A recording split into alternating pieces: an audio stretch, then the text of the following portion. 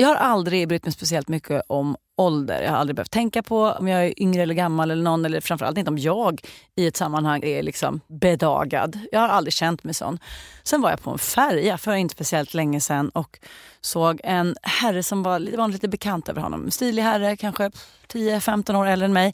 Hade lite barn som sprang runt och bricka full med mat på.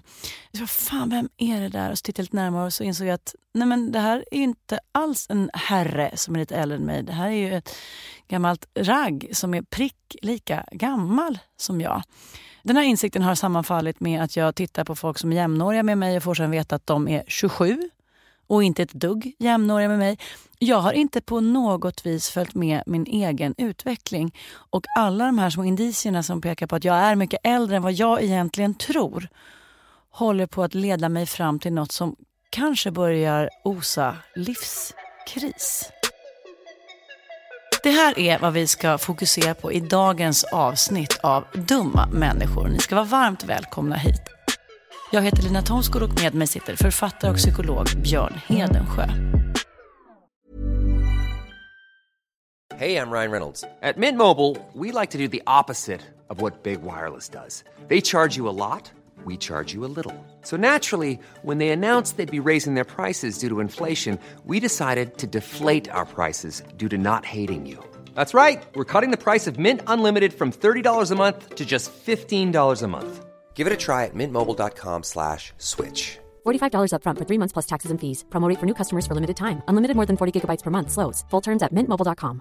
Want flexibility? Take yoga. Want flexibility with your health insurance? Check out United Healthcare Insurance Plans. Underwritten by Golden Rule Insurance Company, they offer flexible, budget-friendly medical, dental, and vision coverage that may be right for you. More at uh1.com. There's never been a faster or easier way to start your weight loss journey than with PlushCare. PlushCare accepts most insurance plans and gives you online access to board-certified physicians who can prescribe FDA-approved weight loss medications like Wegovy and Zepbound for those who qualify. Take charge of your health and speak with a board-certified physician about a weight loss plan that's right for you.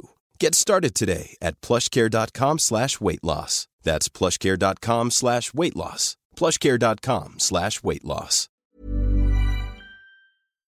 Dumma människor sponsras av Svenska Möten. Och vi har ju pratat om dem och deras tjänster tidigare. Men nu blir det lite aktuellt, Björn, för du och jag ska på konferens. Mysigt. Och om du, precis som vi, ska på konferens, vi är ju bara vi två. Ja. Men om man är kanske ett större företag som ska fixa allt ifrån ett stort event med logi, mat och aktiviteter och kanske typ show och uppträdanden. Eller bara ett mindre dagmöte på bara några timmar. Ja. Så är Svenska Möten den givna partnern att vända sig till för att boka. Det är kostnadsfritt att använda Svenska Möten och det de gör är att de utifrån behov och krav ifrån kund tar fram offerter från flera olika ställen så att kunden, det vill säga du, kan välja och avgöra det som passar bäst. Och det är ju allt möjligt då. Slott och herrgård, naturnära, storstadspuls eller småstadscharm. De hjälper dig att hitta precis det som passar dig. Det finns ett jättestort utbud och självklart sparar ju det här då väldigt mycket tid. Och Björn, hur gör man då om man vill planera möten eller konferens och använda sig av Svenska Möten som partner? Gå in på svenskamoten.se och där kan du välja hur du vill boka. Det går att boka direkt online, göra en förfrågan via ett formulär, chatta med Svenska Mötens medarbetare, ingen bot ska jag säga, eller ringa om man vill prata med någon. Ja, alltså svenskamoten.se. Så tusen tack Svenska Möten. Dumma människor sponsras av Länsförsäkringar. Och Länsförsäkringar är ju mer än bara ett försäkringsbolag. De jobbar ju med bank, lån, pension, försäkringar, alltså hela balletten. Ja. Och det här tänkte jag på i morse när följande sak inträffade. Du vet, jag och Alex har flyttat några gånger. Och varje gång vi har flyttat så har vi sagt, vi ska aldrig mer flytta. Ja. Vi har också sagt, vi ska aldrig mer renovera. Du vet så här, inte en kökslucka ska bytas ut. Inte en färg ska målas om. Nu är det så här och det här blir toppen. Ja. Och det har vi liksom lyckats hålla i nya lägenheten tills det blev vinter. För vet du vad som hände då? Nej, berätta. Jag behöver ett badkar. Och vet du vad jag då är så glad över? Nej. Att jag har buffertsparat just för såna här grejer. Så att jag sätter över den lilla summan 1600 kronor varje månad på ett litet konto. Enkom för när såna här saker dyker upp. Att jag bara måste ta bort en liten duschvägg och stoppa in ett badkar. Och det tänker vi nu göra. Ja, så att oavsett vad någon säger eller vad man säger till sig själv så är det mycket i livet som förändras. Och då finns Länsförsäkringar där för alltid. Så kom ihåg att Länsförsäkringars bank kan hjälpa dig med lån och sparande så att du har till exempel en buffert för när saker och ting förändras. Tack så mycket Länsförsäkringar. Björn, jag är liksom lite sen i all utveckling. Liksom pubertet och sånt 3 år efter alla andra. Av med oskulden 5 år efter alla andra. Är det så att det jag håller på att kliva in i nu är en försenad 40-årskris? För det är verkligen så. Det känns som att det har hänt overnight. Att jag ser liksom så här, gå förbi en spegel, kolla på mig själv, vad är det för tant? Så bara, det är jag! Vad är helskotta? Och att jag på riktigt träffar 23-åringar och tycker att vi har bra G. Och att det här är liksom så här, ny skön vän. Vi är 2 peas in a pod. Så bara, nej det är vi uppenbarligen inte när människan är hälften så gammal som jag. Ja, men försvinner din känsla av att det är en god skön vän när du får reda på att den är hälften så gammal? Nej, det är inte det som försvinner. Det som försvinner är min verklighetsförankring. Just det, man får sådana små jobbiga insikter ibland. Som häromdagen när jag skulle skryta för ungarna om hur många krockfria körkortsår jag har. Och insåg att det var otroligt länge sedan jag tog körkort. Jag kan inte ens liksom i etern säga hur länge sedan det var. Nej. Många decennier sedan. Men de var krockfria. Nota bene. Men det är värt sin egen lilla applåd. Ja, men dagens tema då. Livskris, livets toppar och dalar. Hur mycket kommer det handla om åldersnoja? En del.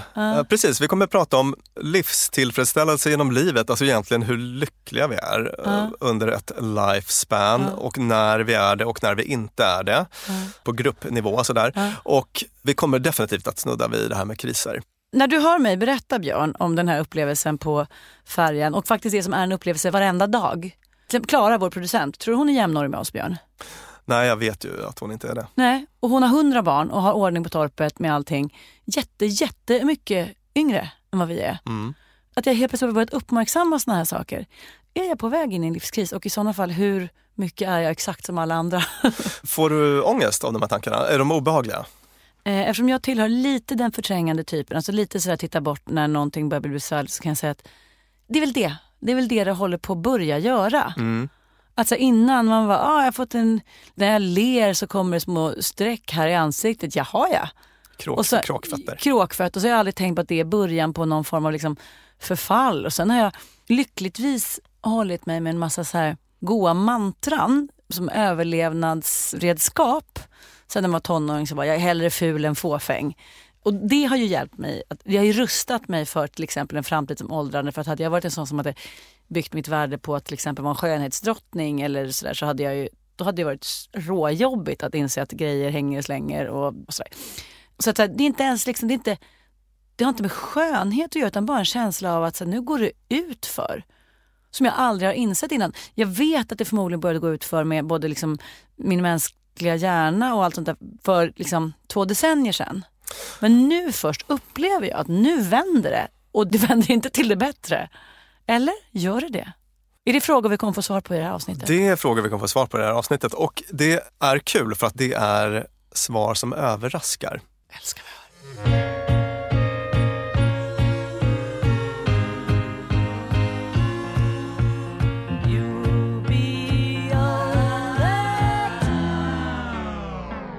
Ska vi hoppa in i forskningen då? Ja, vad kul. När man började kika på det här med liksom lifespan satisfaction, livstillfredsställelse i olika faser av livet, så fanns det någon hypotes om att liksom objektiva mått, till exempel hälsotillstånd, hur många vänner man har, ekonomi, att sånt skulle styra väldigt mycket hur nöjd man var med livet. Det skulle liksom avgöra. Men man upptäckte att det liksom räckte inte till som förklaring. För man hittade nämligen ett annat mönster än det man tänkte. Man tänkte så här, att om sådana objektiva faktorer styr... Bra grejer. Ja, liksom hur många man umgås med, liksom vad man har för socialt nätverk. Ekonomi kanske.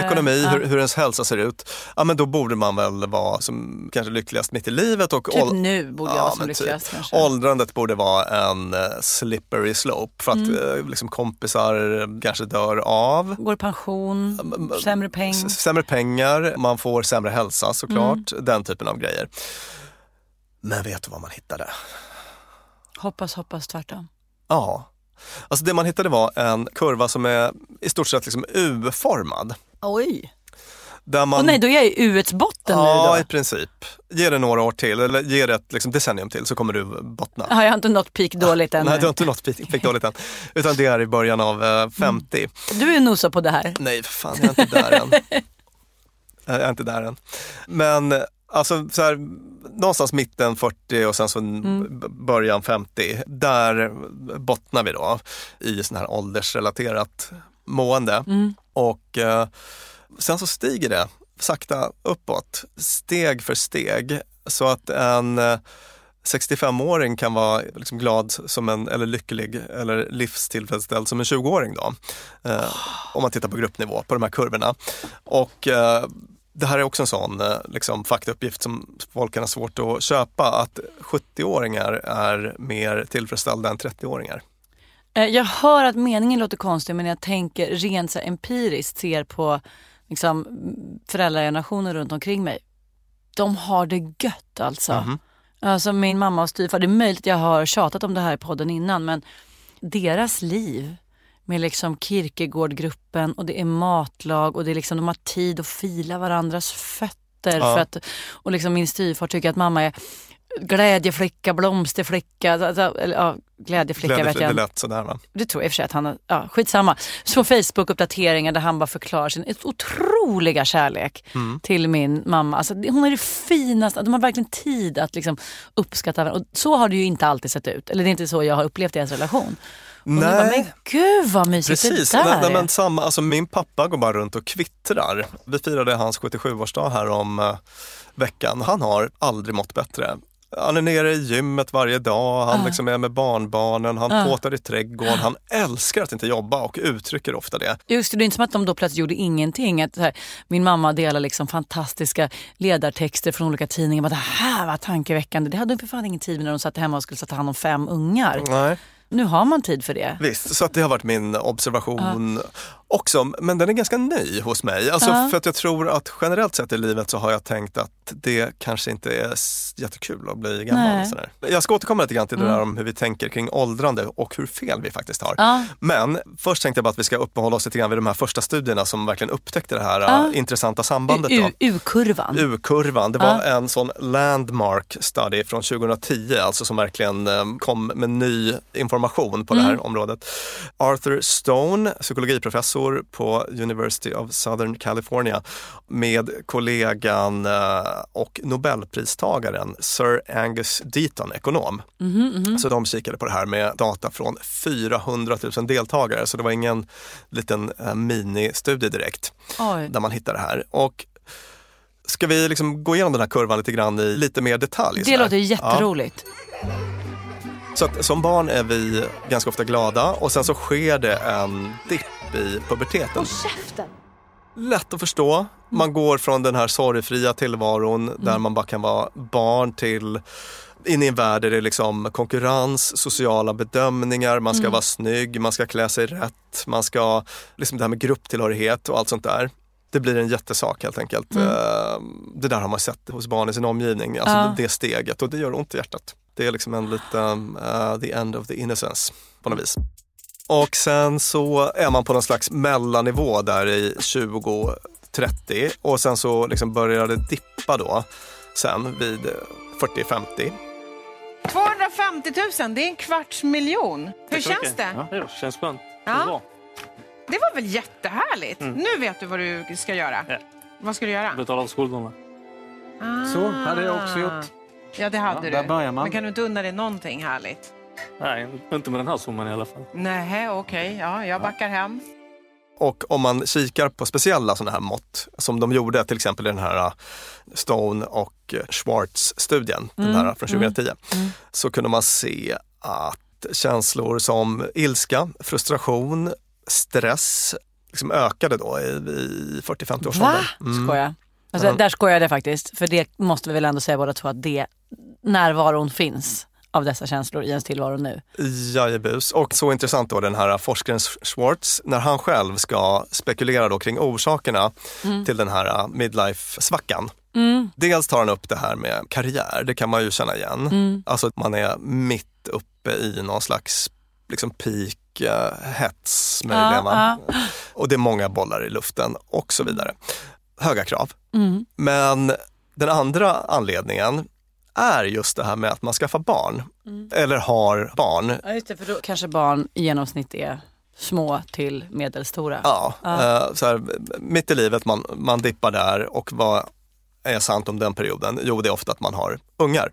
Och han hade ett par ganska uppfriskande citat om det här med ungar. Hör på det här. People all say their kids are their greatest source of joy. Except their life satisfaction gets much worse the minute the kids are born. Pepp! Hårt. Och han fortsätter. När vi analyserar hur föräldrar känner i vardagliga situationer, alltså när vi kikar på det i olika studier och så. Med undantag för barnfokuserade aktiviteter som att se på en film ihop eller att leka med barnen. Det är normalt då någonting som skänker glädje. Det är nice. Ja, det är nice. Men allt annat i livet blir värre. Till exempel, att handla i affärer livsmedel är inte särskilt kul, säger Schwartz. Men att handla livsmedel tillsammans med your toddler is hell. Vi kan på Instagram lägga upp en liten film om hur det kan vara att handla med en 2-åring. Ja, alltså, man har ju en del sådana minnen som etsat sig fast. Totala meltdown-minnen. Ja. Precis. Alltså det var inte mycket livskvalitet i det blöjbytet på en liksom etiopisk restaurangtoalett sådär, till exempel. Nej. Det hade jag kunnat vara utan. Then the kids go to school and it gets a little bit better. And then they're out of the house and daily life improves. Skönt osentimental stil, forskningsbaserat. Ja, och det är också en så otroligt bra motvikt till den här väldigt liksom småreligiösa inställningen man har till, som jag ibland tänker så här, det är bara för att folk måste verkligen trycka på hur ljuvligt det är för att stå ut, för att jätteofta så är det liksom relationen brakar, hälsan brakar, alltså allting, det är otroligt krävande. Och då kanske det är bara för att stå ut så bara, det är det bästa som finns i livet. Skaffa barn du med. Jättemånga, kom igen. Ja, den där lätt maniska säljpitchen för ungar. Ja, då kan man ana att det finns något outtalat där. Ja, visst, verkligen. I love my children. I hate my life.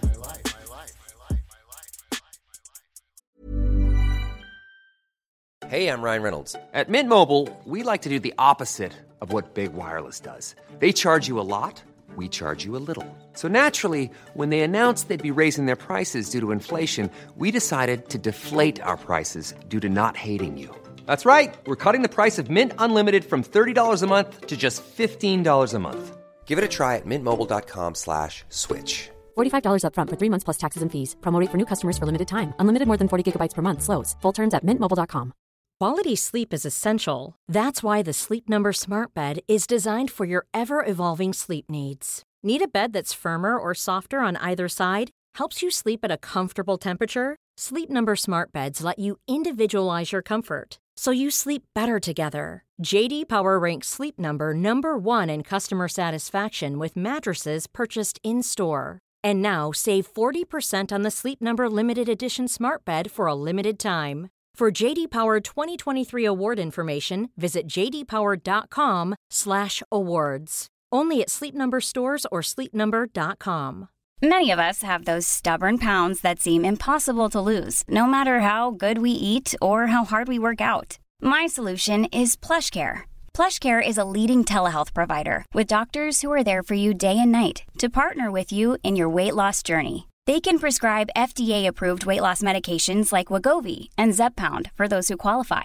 Plus, they accept most insurance plans. To get started, visit plushcare.com/weightloss. That's plushcare.com/weightloss. Dumma människor sponsras av Tele2 och podden Internetpionjärerna. Björn, minns du när du fick internet? Ja, jag minns kanske inte exakt när, men jag minns det där modemet som höll på att plinga och surra. Sjung modemsången. Typ så. Jag har nämligen fått göra världens roligaste grej. Jag har fått programleda en podd som heter Internetpionjärerna. Och den är av Tele2 och handlar om när Sverige kopplades upp. Alltså från de här första modemen via de stora digitala reformerna. Och det är så spännande hur mycket som har hänt under de här åren. Gud, tänk att man har varit med om det här. Och just sådana som du och jag som både minns ett liv helt utan internet och som samtidigt inte skulle klara sig en kvart utan. Precis. Podden tar avstamp i år 1996 när internet utsågs till årets julklapp. Sen följer vi då den här digitala utvecklingen och användningen av den digitala tekniken via BankID, bloggar, internethumor och alla möjliga roliga människor som intervjuas, till exempel David Sundin, Ebba von Sydow och så vidare. Och den här podden, Internetpionjärerna, om när Sverige kopplades upp, finns ute nu. Rusar till poddspelaren. Ja, tusen tack Tele2. De här människor sponsras av Arlanda Express. Och du och jag, Björn, var ju på en jobbresa. Upp till Kiruna. Där var det ljuvligt. Verkligen. Och när vi sen landade för att komma hem så hade jag ju planerat på ett Lina Thomsgårds sätt. Skulle hämta barnen goda 45 minuter efter landning. Jag fick oerhört bråttom och istället för att springa ut och ställa mig i en långa taxikön så vrålade jag till det. Det här var faktiskt, det blev en rolig scen. Ja. När jag såg hur det stod så här Arlanda Express 2 minuter och jag bara, Björn, jag måste ta den. Och så bara, men ska vi inte ta taxi? Nej, historia slår igen. Jag springer ner och hinner på 18 minuter in i stan, springa in, ta en tunnelbana, hämta mina barn.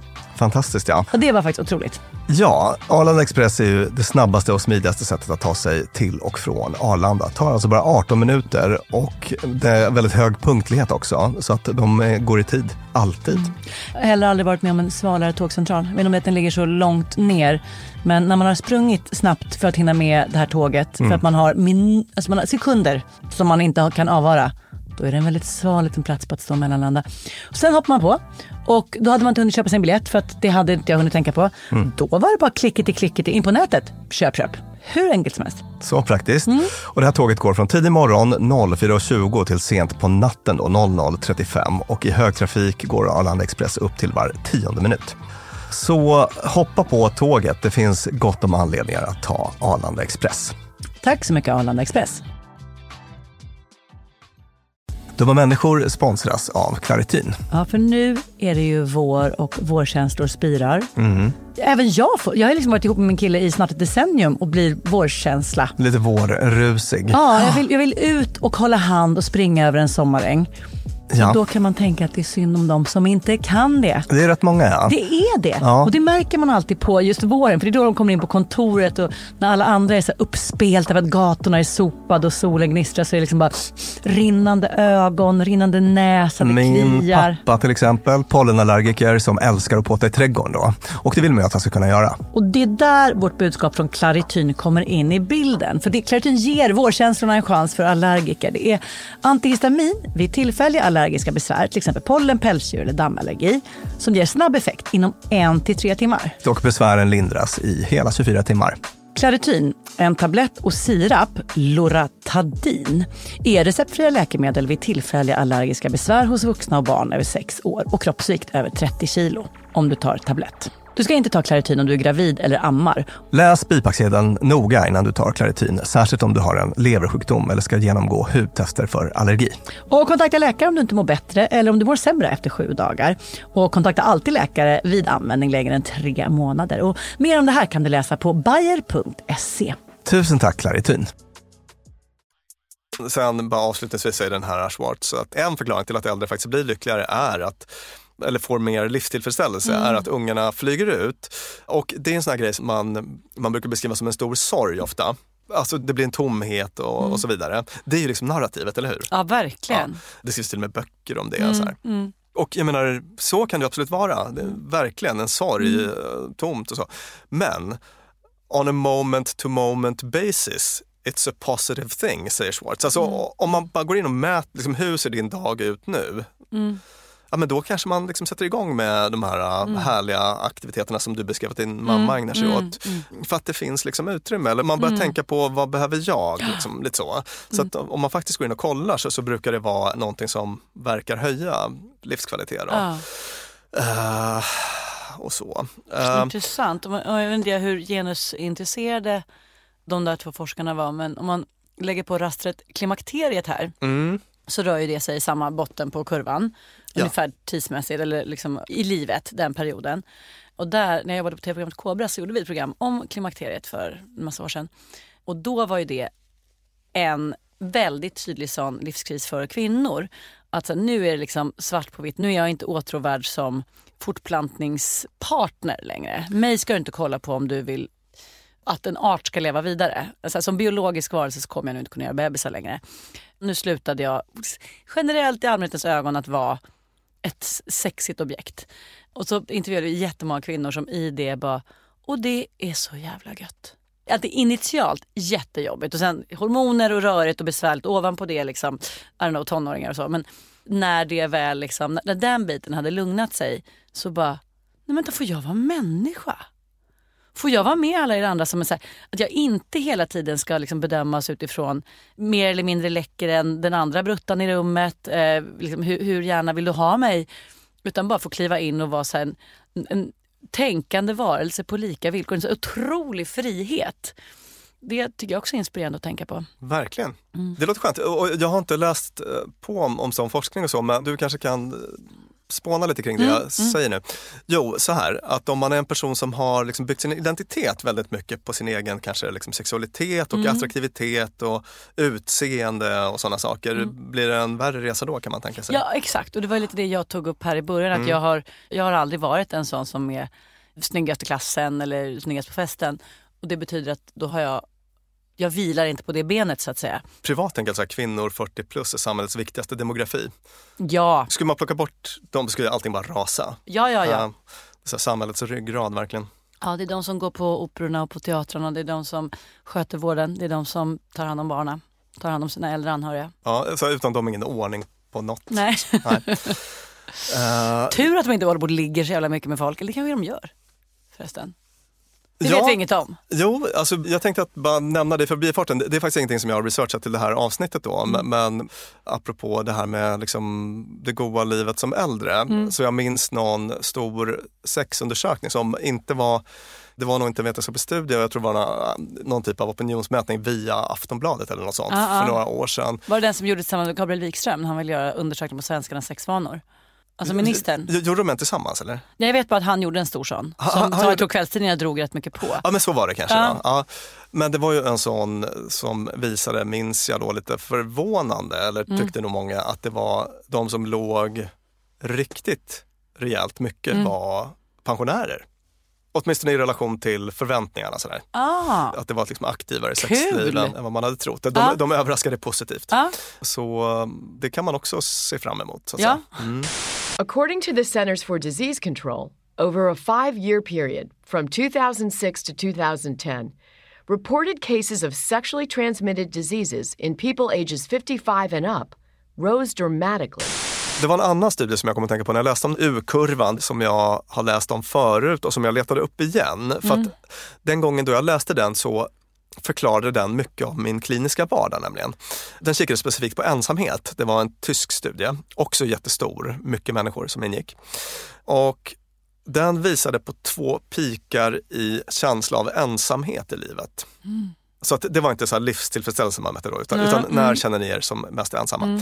Och dels hade man den här som är lite förutsägbar då, kanske efter 80. Alltså när man de facto, typ kanske alla man känner har gått bort och så. Ensamt. Lätt att lista ut. Men så var det en annan peak som var strax innan 30. Va? Japp. Och vet du vad? Jag kände så här, make sense. Va? Jag känner bara kvack. För att jag läste en intervju med de här forskarna i New York Times där de spånade lite kring skälet till det här. Och då hade de en idé om att man upplever i den åldern en existentiell ensamhet. Det här är då i en... Folk skaffar barn.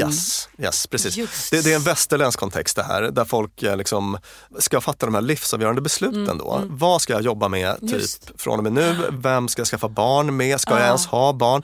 Du har de här stora avgörande frågorna, du brottas med dem.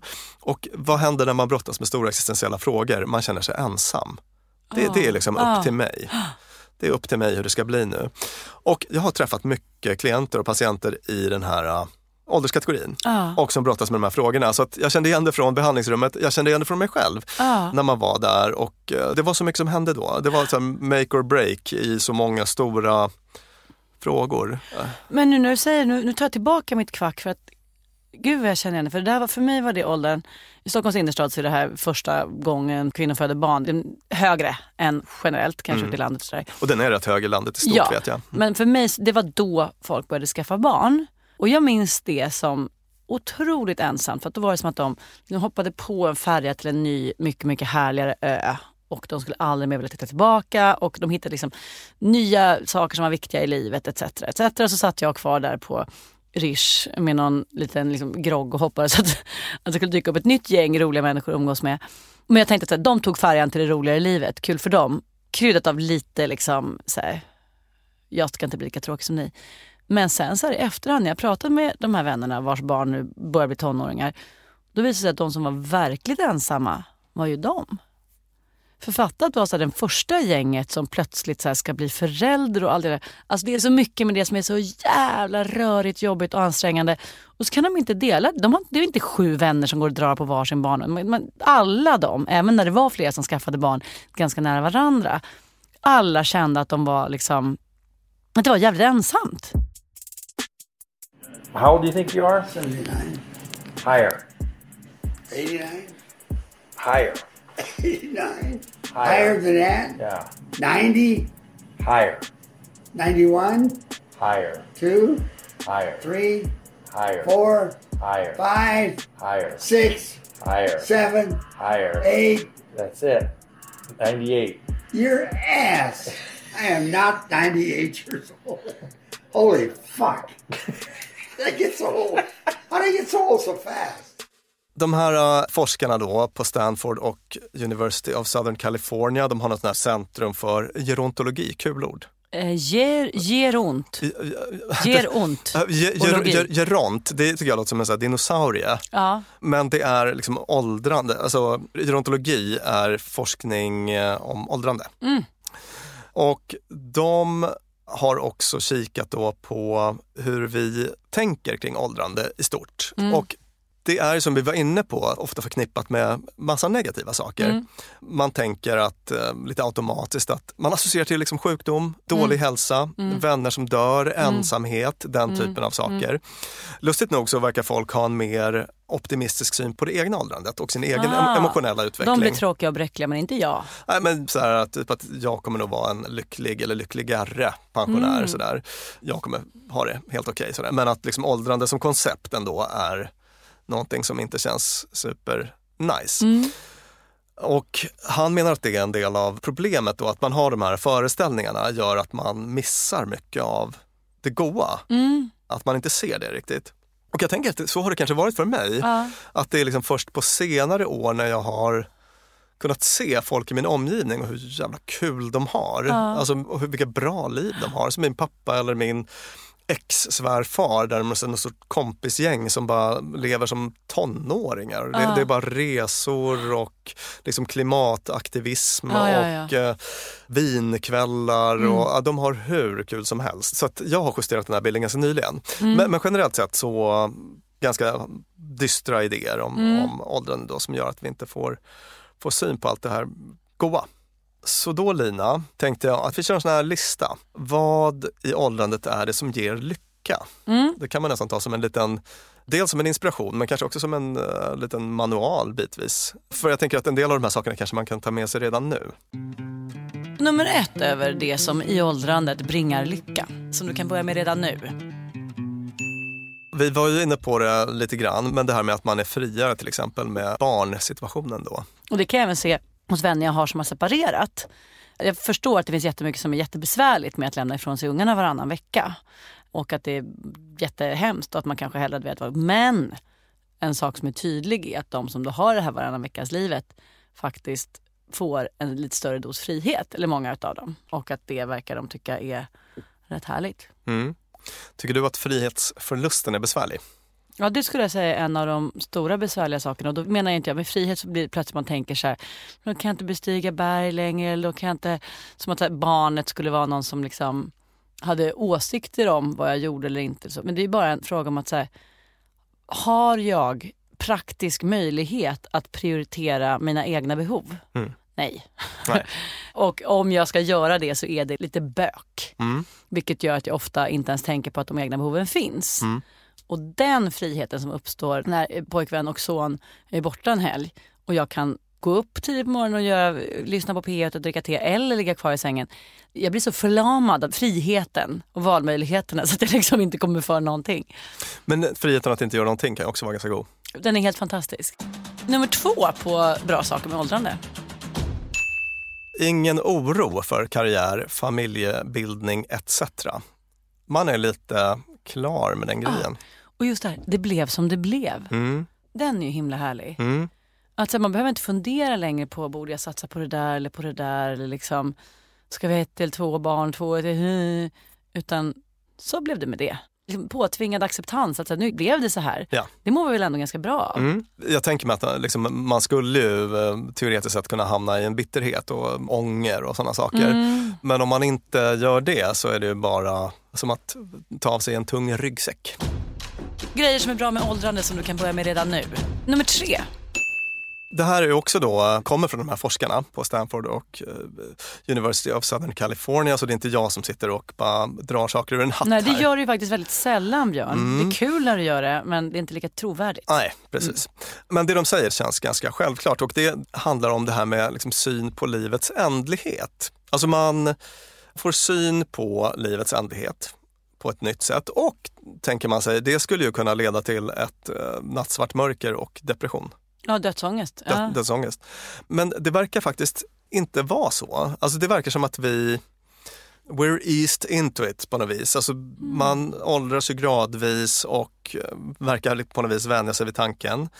Och det är inte många äldre som liksom fastnar i någon sån här förlamande dödsångest då. Sen så det är klart, det kan ju ändras om man får någon så här terminalsjukdom eller så, såklart. Men om man tar normalpopulationen då. Utan det som istället verkar hända är att man börjar prioritera hårdare. Man fångar dagen. Man fångar dagen, man lägger bort massa oväsentligheter. Det finns också intressant forskning på hur man hanterar liksom relationer och konflikter.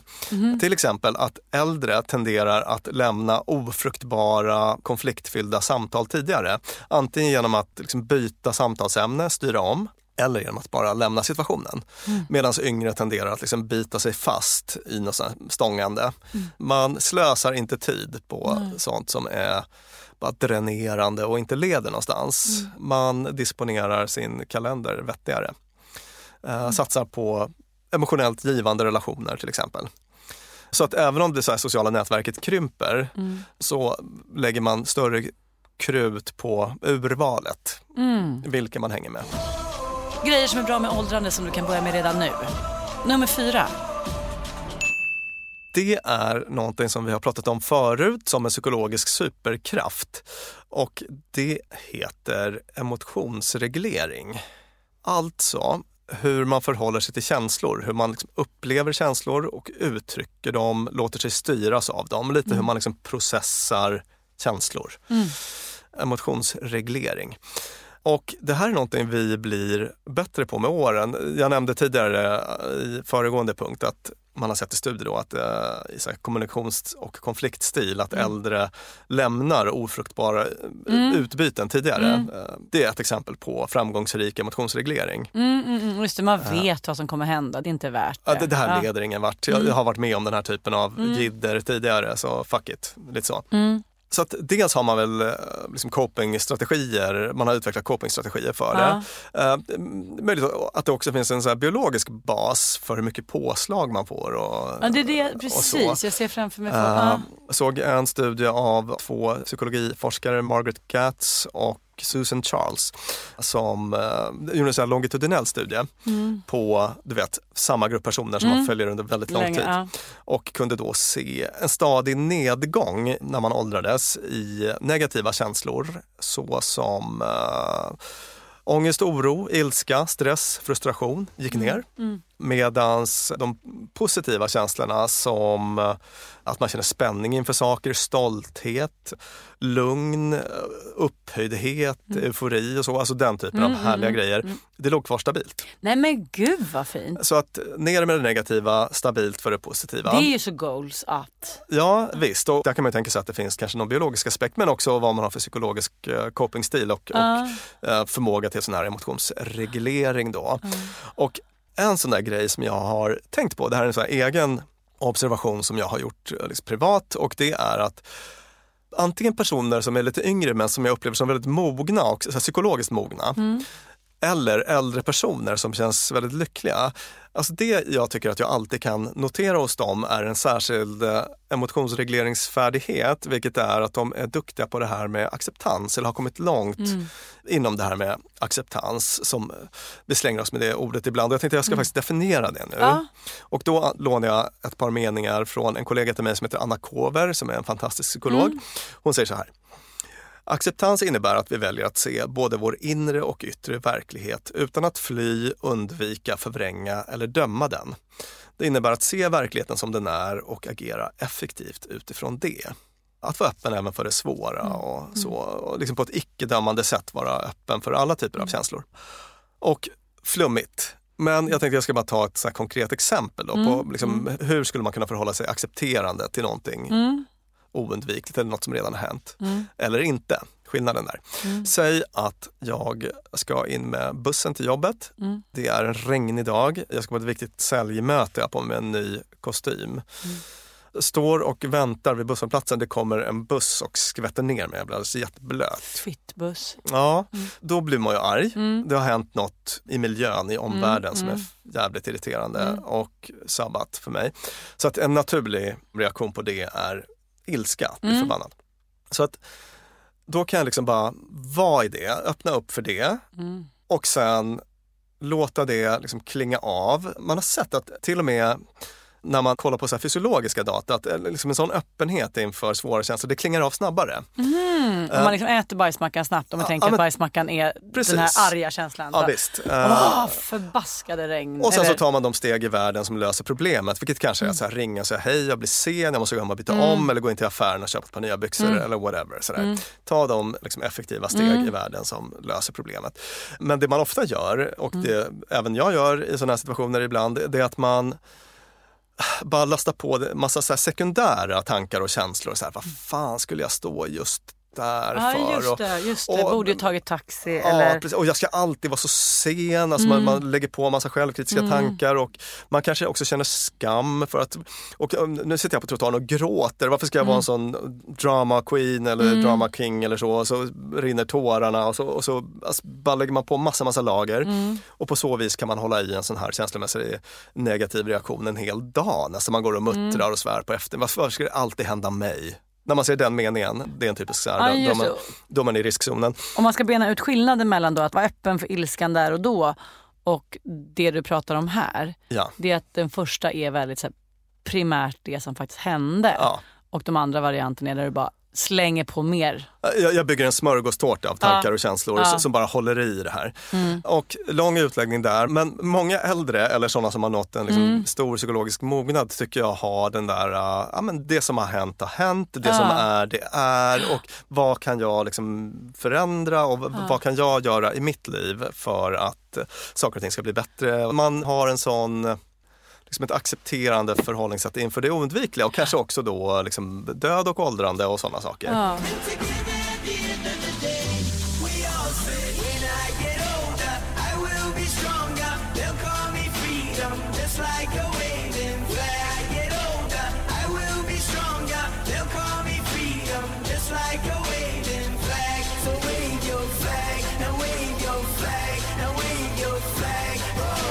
Nu fick vi höra från forskarna vad de tyckte vi skulle göra för att härma den lycka som man får uppleva när man åldras. Vi kommer förhoppningsvis alla få uppleva den ändå när vi väl blir gamla. Men en som inte fick bli så gammal som jag hade önskat var min gamla vän Christian Gidlund. Han var musiker och journalist som gick bort i cancer för ganska exakt 7 år sedan. Han sa så här när han visste att han skulle dö, apropå hur fan ska man leva sitt liv då? Jag minns att jag var ute och promenerade runt Reimersholme en gång och så var det hade precis börjat bli höst, så det var lite mörkare och så pekade han på husen som man såg i horisonten överallt. Vart vi än tittade så var det hus med tända lampor. Så sa han så här, Lina, det känns som att alla de här, överallt, i alla de här lägen, alla de här ska få gå på en fest som jag inte ska få gå på. Jag är bara så ledsen att jag inte får gå på den festen med dem. Och då är det så fint att tänka att gud, vi får ju det. Vad kul, även om det kommer att toppa dagar så får vi gå på den här festen. Som är livet då. Och sen så har Christian, han författade det så här. Kanske får vi bara den tid som tilldelats oss på jorden. Därför ser jag det ännu tydligare nu. Jobba inte för mycket. Låt inte känslorna stanna i bröstet. Prata. Bråka aldrig om pengar. Våga säga nej. Våga säga ja. Paradiset kan vara en plats på jorden. Saknar honom. Jag skulle vilja avsluta med några väldigt fina ord från den här forskaren Schwartz, som var en av dem bakom den där landmark-studien som vi pratade om tidigare. Vi tror att om vi är sjuka eller sitter i en rullstol så innebär det automatiskt att livet blir miserabelt. Ändå visar studie efter studie att det inte är så enkelt. Det som avgör våran lycka är vad vi lägger vår uppmärksamhet på och vad vi faktiskt gör. Så avslutar vi dagens avsnitt om livets toppar och dalar. Jag heter Lina Thomsgård, med mig sitter författare och psykolog Björn Hedensjö och vår producent heter Clara Wallin. Avsnittet spelades in på Beppo. Och ni som lyssnar på den här podden och tycker om den, vi blir jätteglada om ni berättar om det för er omgivning på Instagram eller Twitter eller hur ni nu vill. För det gör att fler lyssnar på vår podd och då kan vi spela in fler avsnitt. Vi blir så glada. Tack! Dumma människor sponsras av IKEA. Om det är något jag lärde mig som inredare av kontor, när jag jobbade inte som inredare av kontor, jag var ett vanligt chef på ett kontor som behövde inredas, så var det hur viktigt det var att den inredningen vi hade, stolar, bord, skärmar, allt sånt, var flexibelt. Ja. Vi började som 2 personer, vi blev 8 personer, ibland var vi 12 personer. Så vi behövde både bli fler, vi behövde stuva om. Och folk har lite olika behov. Ibland behöver man vara avskärmad och ibland inte. Exakt. Och det här är någonting som IKEA kommer att hjälpa oss med den nya kontorsserien som är både flexibel och smart inredning, och den heter Mittzon. Zon med Z, Mittzon. Och Mittzon består av höj- och sänkbara skrivbord, akustikskärmar, fällbara bord och växtväggar på hjul. Så det är enkelt att skapa trivsamma arbetsytor med plats för både möten och eget fokus. Och det är framförallt enkelt att skapa de här flexibla ytorna. Alltså att man kan förändra och anpassa efter aktiviteter och nya arbetssätt. En sån här grej är ju det här med hybridarbete. Du vet att man jobbar lite hemifrån, lite fysiskt på arbetsplatsen och sådär. Det ställer ju verkligen helt nya krav på det fysiska kontorets roll. Man behöver en helt ny flexibilitet och bekvämlighet. Och det här är ju varför IKEA grundades i Älmhult 1943, för att skapa en bättre vardag för de många människorna. Så upptäck Mittzon, och mer om detta kan du läsa på ikea.se/företag. Tusen tack IKEA! Want flexibility? Take yoga. Want flexibility with your health insurance? Check out United Healthcare Insurance Plans. Underwritten by Golden Rule Insurance Company, they offer flexible, budget-friendly medical, dental, and vision coverage that may be right for you. More at uh1.com. Hey, it's Paige DeSorbo from Giggly Squad. High quality fashion without the price tag. Say hello to Quince. I'm snagging high-end essentials like cozy cashmere sweaters, sleek leather jackets, fine jewelry, and so much more. With Quince being 50 to 80% less than similar brands. And they partner with factories that prioritize safe, ethical, and responsible manufacturing. I love that. Luxury quality within reach. Go to quince.com/style to get free shipping and 365-day returns on your next order. Quince.com/style. Mom deserves the best, and there's no better place to shop for Mother's Day than Whole Foods Market. They're your destination for unbeatable savings, from premium gifts to show-stopping flowers and irresistible desserts. Start by saving 33% with Prime on all body care and candles. Then get a 15-stem bunch of tulips for just $9.99 each with Prime. Round out Mom's menu with festive rosé, irresistible berry chantilly cake, and more special treats. Come celebrate Mother's Day at Whole Foods Market.